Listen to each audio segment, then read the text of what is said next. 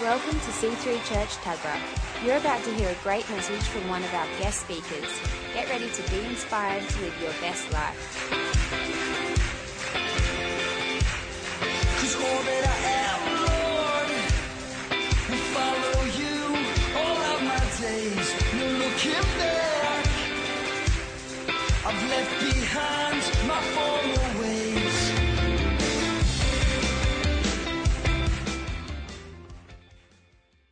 Father, we give you this precious time together we've got here tonight.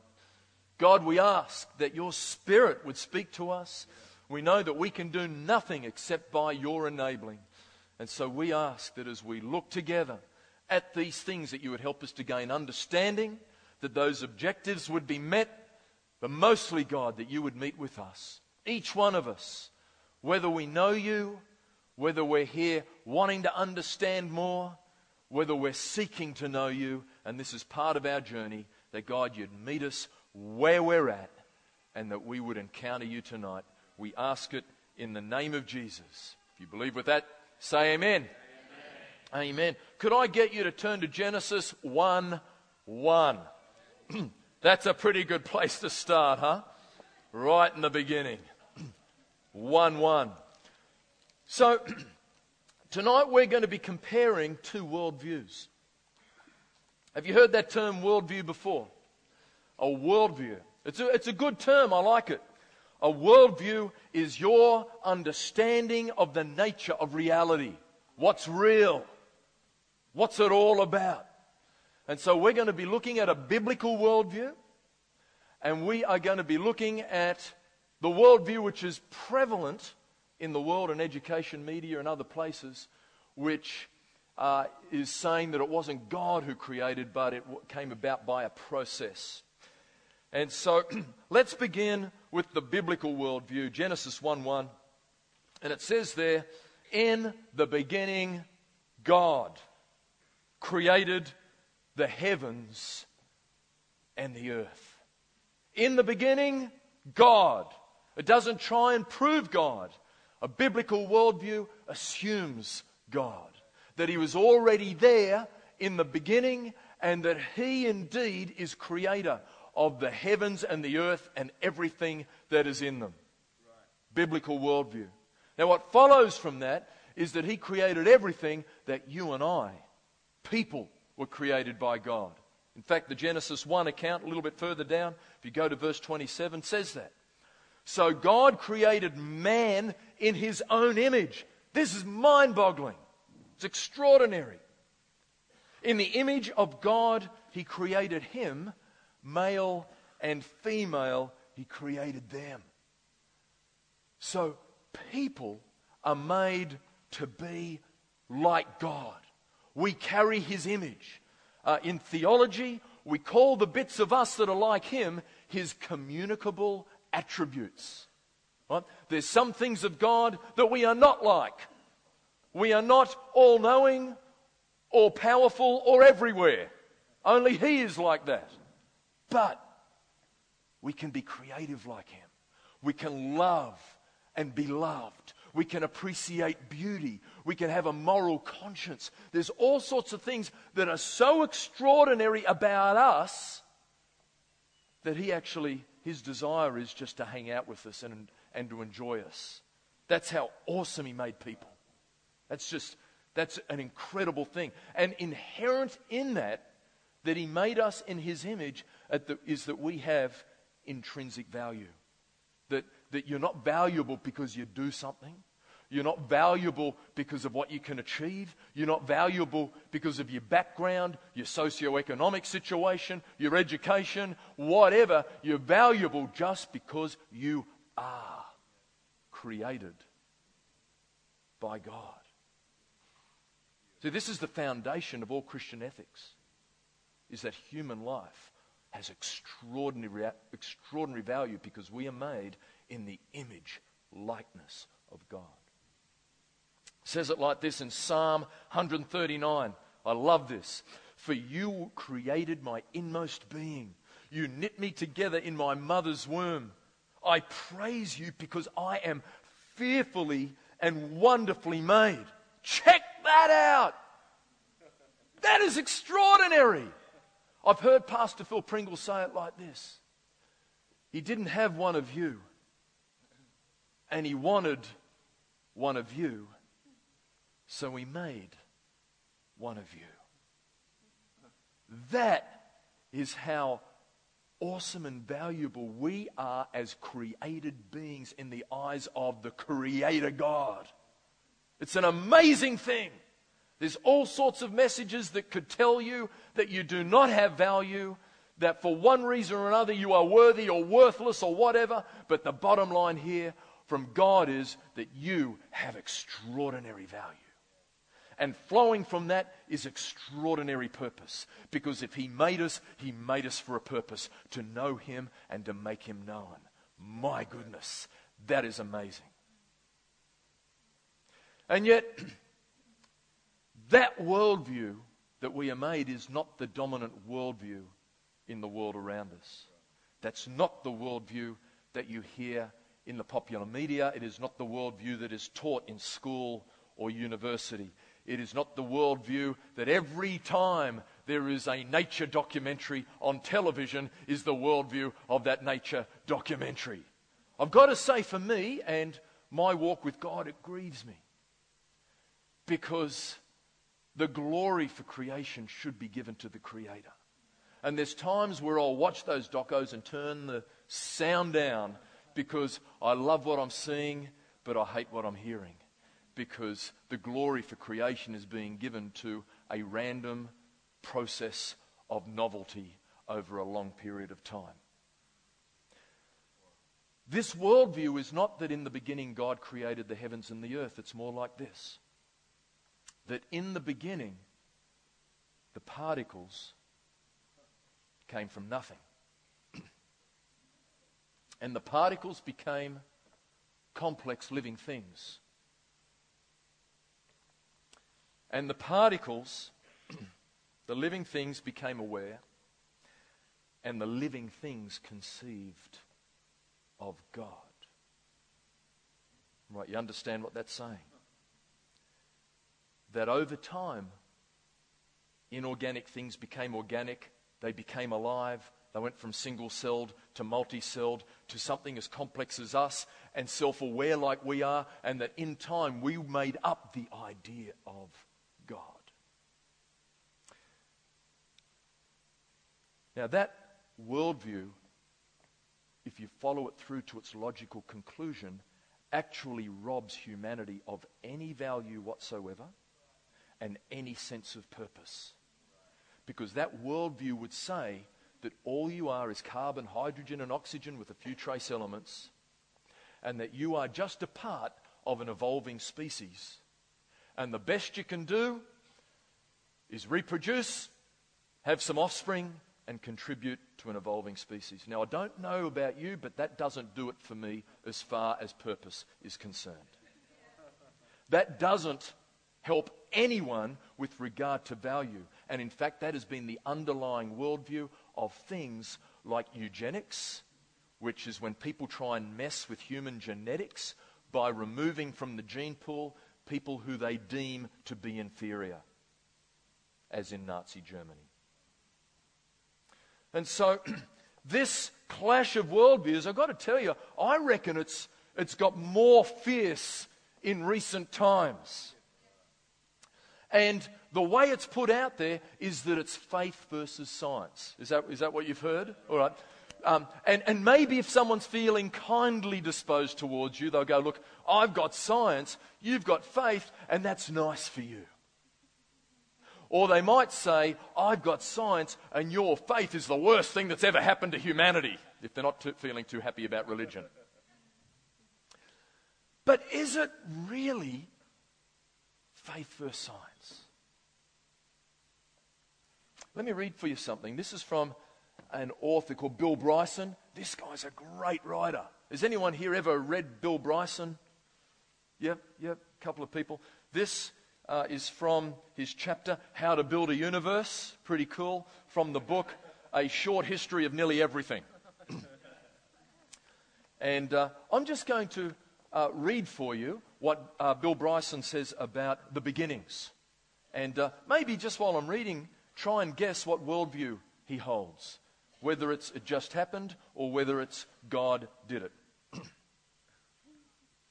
A proton is an infinitesimal part of an atom, which is itself, of course, an insubstantial thing.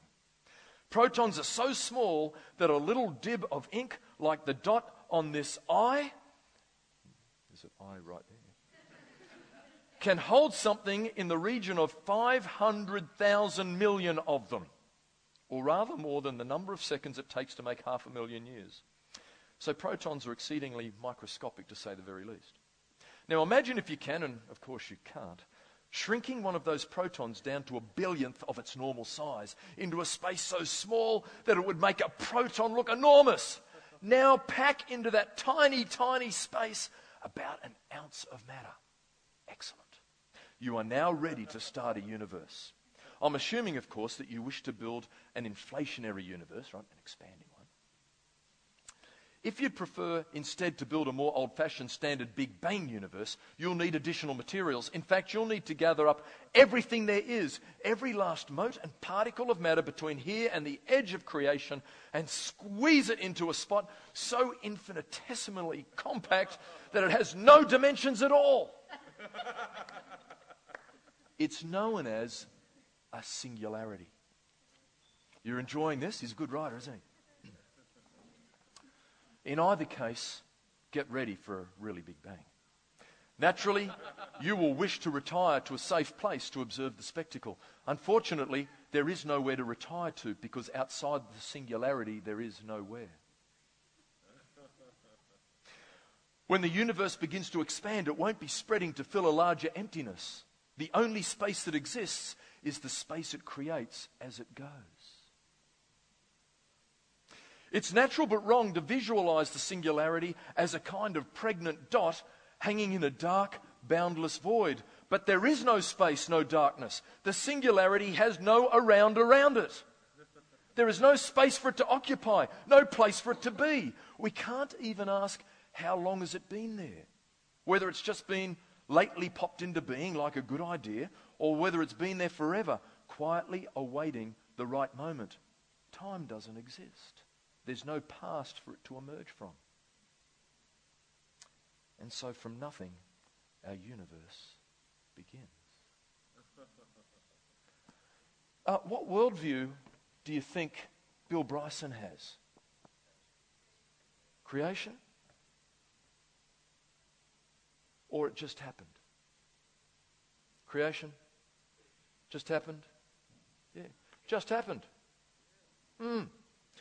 I listen to that and I'm going, go God! That's awesome! I love that! You decided to make it happen, and from nothing, kabam, you spoke and it all came into being. My goodness! Now, does that view require faith? It does. I wasn't there. So I know him as my Lord and my Saviour. I wasn't there at the beginning, but I know him, and as I look around, as I look at what's been created, I look at that as evidence of a creator. I think there's one step, though, that requires even more faith than that. To look around at all the extraordinary world and universe around us and to say nothing created all of that from nothing. Let's be honest, this is not faith versus science. It is two faith worldviews that are both looking at evidence and then are reviewing the evidence on the basis of their worldview and using scientific methods to do it. But it is not faith versus science. They are both faith worldviews that use scientific methods to explore the world around them. So, this is what we're looking at. We're going to spend a little bit of time now. Why don't we look at the atheistic view, Darwinian theory of evolution, and then we'll get from that, look at some of the challenges with it. Who's studied Darwin at school at some stage, or university? Okay, I'll just touch a few of the points as by way of reminder. 2009 was the International Year of Darwin. 200 years since his birth, 150 years since he published On the Origin of Species, and the movie Creation came out. Did anybody see that? That was a flop, huh? And that was a movie that celebrated the life of Darwin. I saw it. Now,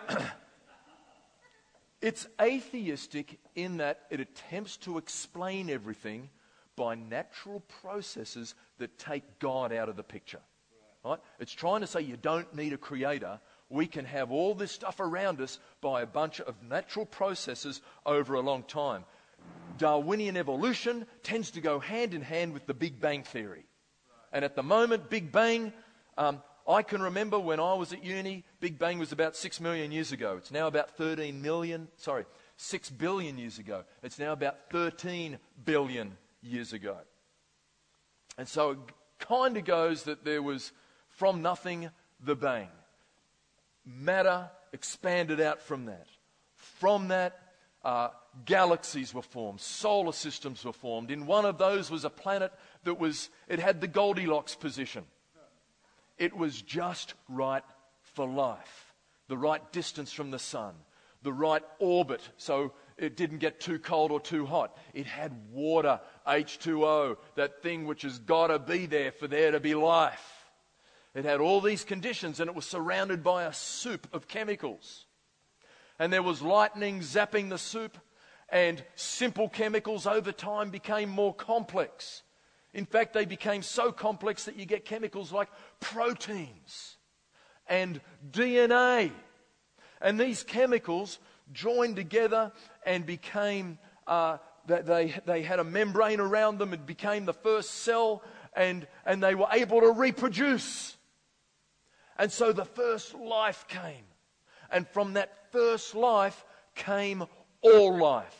Because life, even its simplest form, is so complicated. No one is saying, it happened here, it happened there. It is so complex and so unlikely and so remote that it happened that it maybe happened just one place by random chance, and it all came from that. And it went from simple to complex. And, you might see something like, if you just go to the next slide. Actually, yeah, that one. So has everyone seen that sort of thing? So you've got the tree of evolution. You've got the simple single cell, and everything comes from that until you get the more complicated ones. And then you've got the human evolution from various primates, apes, right through to modern man.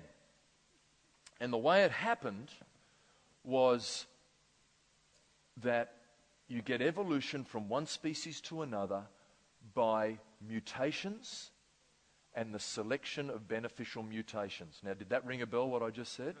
Right? A mutation is when something goes wrong with the DNA, when it's being copied. And even though that generally is really bad, what evolutionists are saying is if you've got enough time, some of them are good, and the offspring will be more able to survive and reproduce. And because they survive and reproduce, they pass on those positive traits to their offspring. And if you have that little by little over a long period of time, you get a whole new species arising. So, you might have heard it like this. David Attenborough, Life on Earth. Let me read for you from chapter 6, The Invasion of the Land. One of the most crucial episodes in the history of life took place some 350 million years ago in a freshwater swamp. Fish began to haul themselves out of water and become the first backbone creatures to colonize the land. To cross this frontier, they, like the first terrestrial invertebrates, had to solve two problems. First, how to move around out of water, and second, how to obtain oxygen from the air. Now, thank you.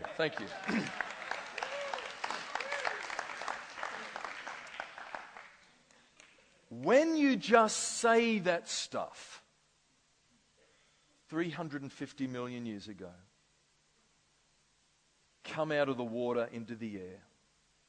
Two problems to solve. How to get oxygen from air instead of water, and how to move around. If you don't think about it too much, you just go, yeah. But if you think about the physiological and structural changes that are required for that, they are mind-bogglingly complex. Mind-bogglingly complex. And what it is requiring is the addition of information and complexity and coordination, which is just extraordinary. And it's requiring it all to happen by random chance. Now, what I'd like to propose is 3 difficulties for this theory. 3 difficulties that had all just happened by random chance. I could look at a lot more, but given time, we'll just look at 3. Firstly, the fossil record. Okay.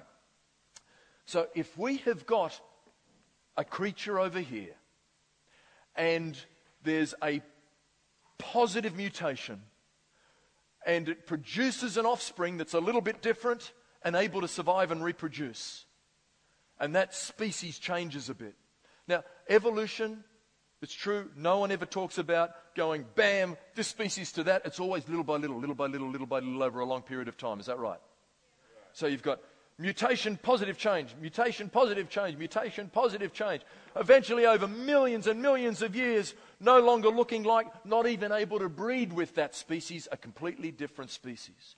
Surely if that process is little by little over a long period of time from this species to this species, surely if you look at the fossil record, you shouldn't just have them and them. In the fossil record, you should have numerous intermediate examples. Would that be a fair assumption? Darwin wrote, if my theory be true, numberless intermediate varieties linking close together, all the species of the same group must surely have existed.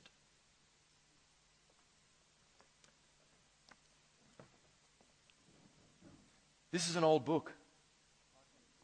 It was written in about 1980. Who wasn't yet born? Okay. This book quotes Newsweek reporting on a scientific conference of fossil biologists, right? Paleontologists. This is the report from Newsweek, 3rd of the 11th, 1980. The missing link between man and apes is merely the most glamorous of a whole hierarchy of phantom creatures. In the fossil record, missing links are the rule. The more scientists have searched for the transitional forms that lie between species, the more they have been frustrated. Evidence from the fossil record now points overwhelmingly away from classical Darwinism that most Americans learned in high school, that new species evolve out of existing ones by gradual accumulation of small changes, each one of which helps the organism survive and compete in the environment. So that was about 170 years of looking. Since that was written, there's been another 30 years.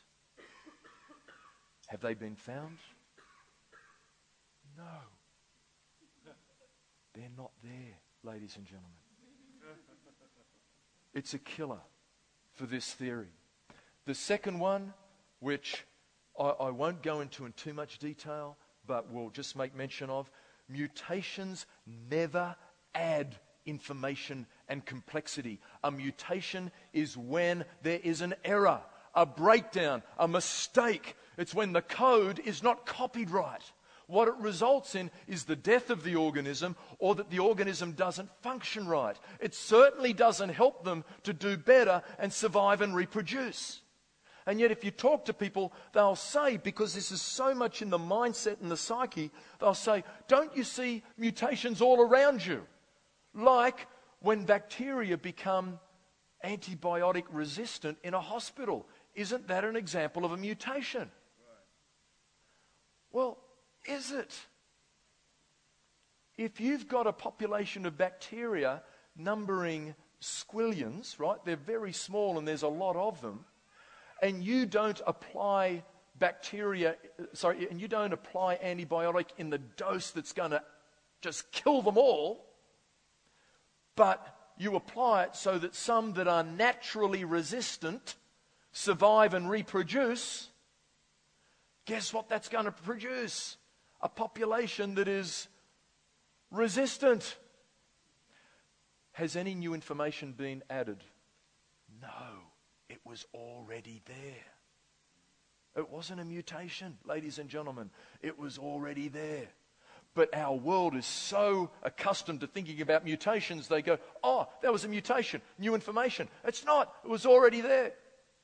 But the third thing, this is the one I just want to spend a bit of time on, is evidence of design. Irreducible complexity. It's a great term. Who's heard that word, irreducible complexity, before? It's a really cool concept. Check this out. What is it? Irreducible complexity. I think it might be the next slide. There we go. Something that cannot be explained through the gradual addition of small changes over time, each one of which bestows a benefit for survival and reproduction. Something which is irreducibly complex only has a benefit when it's fully formed. Not that there's a benefit for every little step that would be required to form it. Example. So this morning before I went to church, I shaved. And if I cut myself while shaving, what was going to happen with that cut? Should I have called out, Amanda, I'm going to bleed to death, quick, help me? Not unless I'm a haemophiliac. What's going to happen? The blood will clot. Now, human blood clotting mechanism requires 12 incredibly complicated protein molecules. And they kick into this process just at the right point in the process. Now, let's think of that coming together bit by bit. What if you had one of those incredibly complicated protein molecules? Would that make the blood thicken up a bit? No difference. What if you've got 3 of them? No change whatsoever. 5? Nothing. What if you've got 11 of the 12? It will do nothing whatsoever. The only benefit is bestowed when that mechanism is fully in place. It is irreducibly complex. And no one is going to look at those 12 molecules and say, in one hit, a mutation produced them. No one's got the faith for that. No one's got the belief they'll say that would happen. And yet, irreducible complexity is what is all around us in living things. It's not like, oh, Pat, have you got another example of one of them irreducibly complex things? It's all of living stuff. The eye is irreducibly complex. The way that bacteria get around with their little flagella motor is irreducibly complex. Everything that's living is irreducibly complex. One of my favorite irreducibly complex characters is the bombardier beetle. Check him out. So, let me read for you about the bombardier beetle. Bombardier beetle was studied by 2 German chemists who discovered that it's got 2 chemicals in its body, hydrogen peroxide and hydroquinone. When mixed together, you get an explosion. Now, how can he carry these 2 chemicals around without exploding? He carries a 3rd chemical called an inhibitor. The 2 chemicals are mixed with the inhibitor and stored in 2 chambers in its body until needed. Then when a predator approaches, the little beetle squirts the 2 liquids together and adds a 4th chemical, an anti-inhibitor. The resulting action is boom, hot. It's actually at 100 degrees, right? Hot, irritating, foul-smelling gas is blown straight into the face of the predator. Now, the fact that it's able to do that is a marvel. Even more interesting is how it could have evolved that feat. Imagine hundreds of millions of years ago, this little beetle evolves from another creature, and is containing in its body all of these chemicals. Along comes a predator wanting to eat it. Now keep in mind, it's the first of its kind to have evolved this gift. It has to figure out just how much hydrogen peroxide and hydroquinone to mix with the inhibitor, how much to mix with the anti-inhibitor, what moment to do so, and keep in mind, if it doesn't get it right the first time, boom, there goes the family tree and future descendants. So, this is a very good example of irreducible complexity. You can't actually look at it happening step by step, but in its final action and function, it is so complex that it could never have arisen as is. But it has no benefit unless you've got the full deal. Right? Irreducibly complex. Let's have a moment looking at the cell. Who's here has ever looked down a light microscope at a cell? Let's have a look at that cell. So, there we've got a poplar leaf. It looks a bit sort of blobby and ancient, doesn't it? I remember not being that impressed. Probably in biology at school you might have looked at an onion cell. Does that? Yeah, because they're really big and they stain nicely. And so we're looking at that. What's the bit in the middle, the black blob? The nucleus. Cool. We've got a cell wall around it, and then we've got this sort of blobby looking stuff. It doesn't look very complicated under a light microscope. Like not a lot's happening in there. A bit ancient. A bit simple. We know it's not the case now because we can check things out with electron microscopes. And what we are discovering is, my goodness, it is so complex. What is happening in one cell defies belief. It is extraordinary. You know, those things called proteins are extraordinarily complicated chemicals. In one cell like that, there is between 50,000 and 100,000 proteins.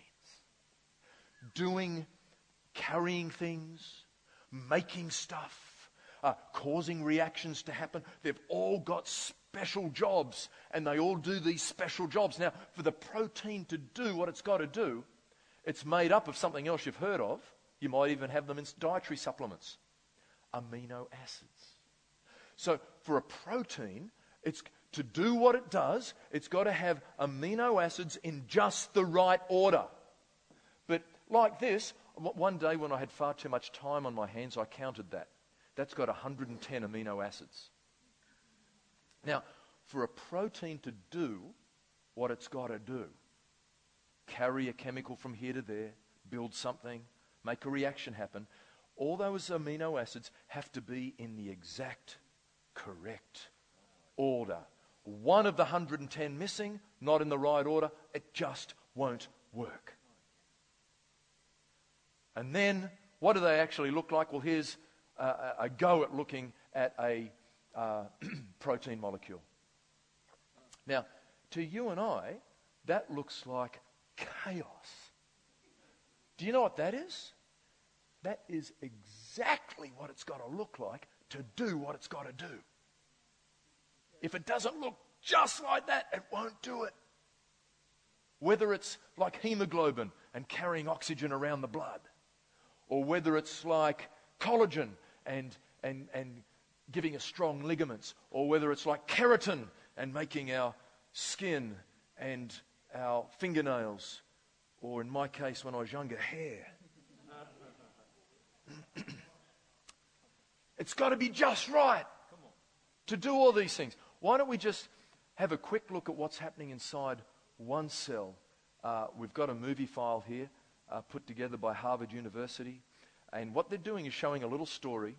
And that story, what they're showing is what happens when our body sends a message to a white blood cell that there's a problem. Right? So the white blood cell is zooming along a blood vessel. It stops, leaves the blood vessel, and goes out to deal with the problem. And what it's showing you is some of the things happening inside this cell. I want you to check it out, right? One cell. Let's look what's happening inside. Thank you.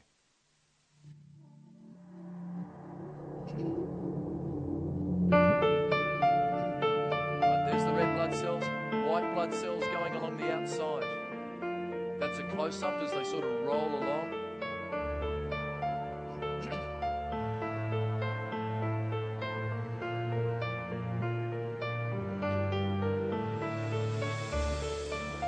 Starting to go inside the cell now. Showing us some of the things that are happening.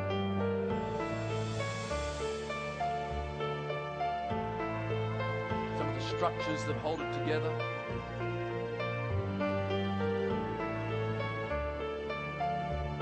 Now the amazing thing with some of these structures is that they come together, do their job, and when they're finished, they disband and go. That is an enzyme cutting the structure just at the right spot. There's a protein. This is a microtubule. That's like a highway inside the cell. When it's done the job, it disbands. That, ladies and gentlemen, is a protein. It's carrying along the microtubule a bag of products the cell's made from one spot to another. There you're seeing some of the parts of the cell. They're called organelles. They've all got specific functions. Okay, that's the nucleus. Coming out of the nucleus is an RNA with the code from the DNA. It gives the code to the organelle and it gets read. It reads the code and makes the protein. Look, the protein goes off to go and do something.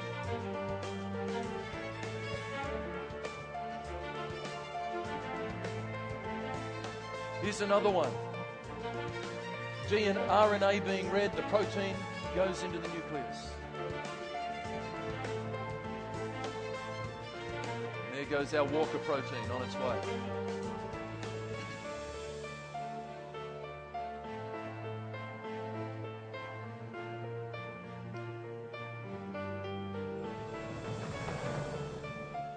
Cell producing lots of products that are needed. Showing coordination, not just complexity, but coordination. Now, signals given, and these proteins, they stand. A connection happens, the white blood cell stops, flattens out, and goes off to deal with the invader into the body.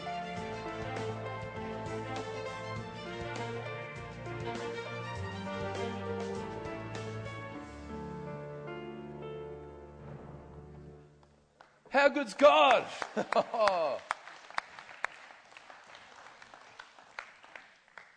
That's amazing. And that was showing us what's happening inside one cell with a specific function. Now, one cell's as simple as it gets. You and I are not just a cell. We've got cells joined together into tissue.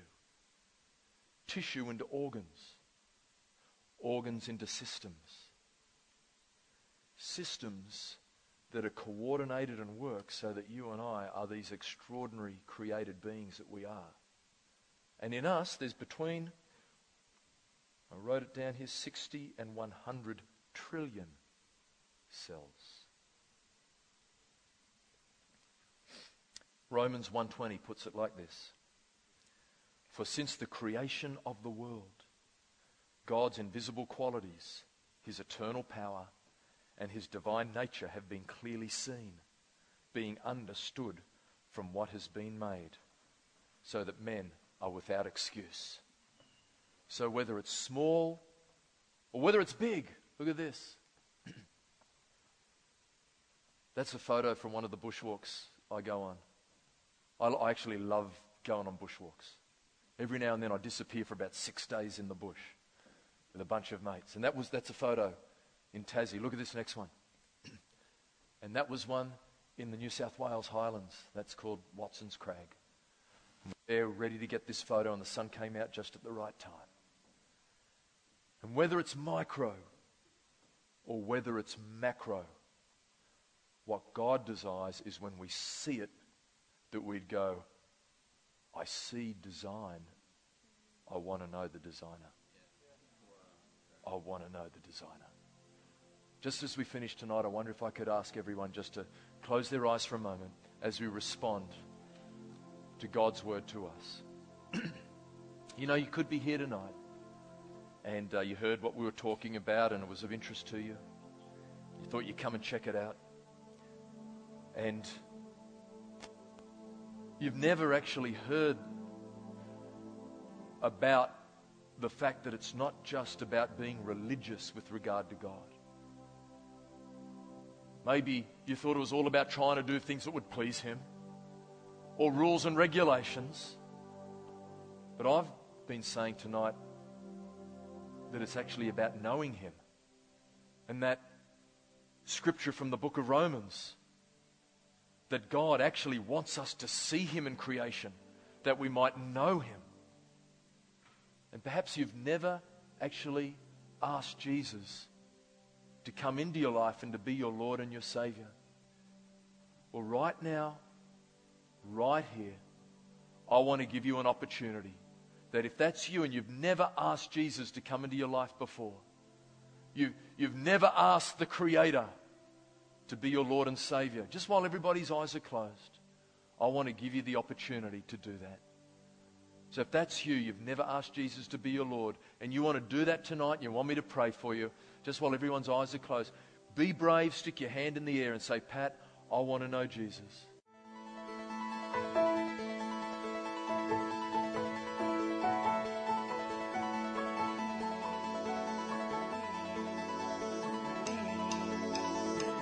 We hope you enjoyed listening to this message. For more information on what you've just heard or how to visit us, go to c3tuggerah.org.au. We hope to see you at church soon. There is no greater love than that of yours. We want the world to know, so we'll rise in selfless faith.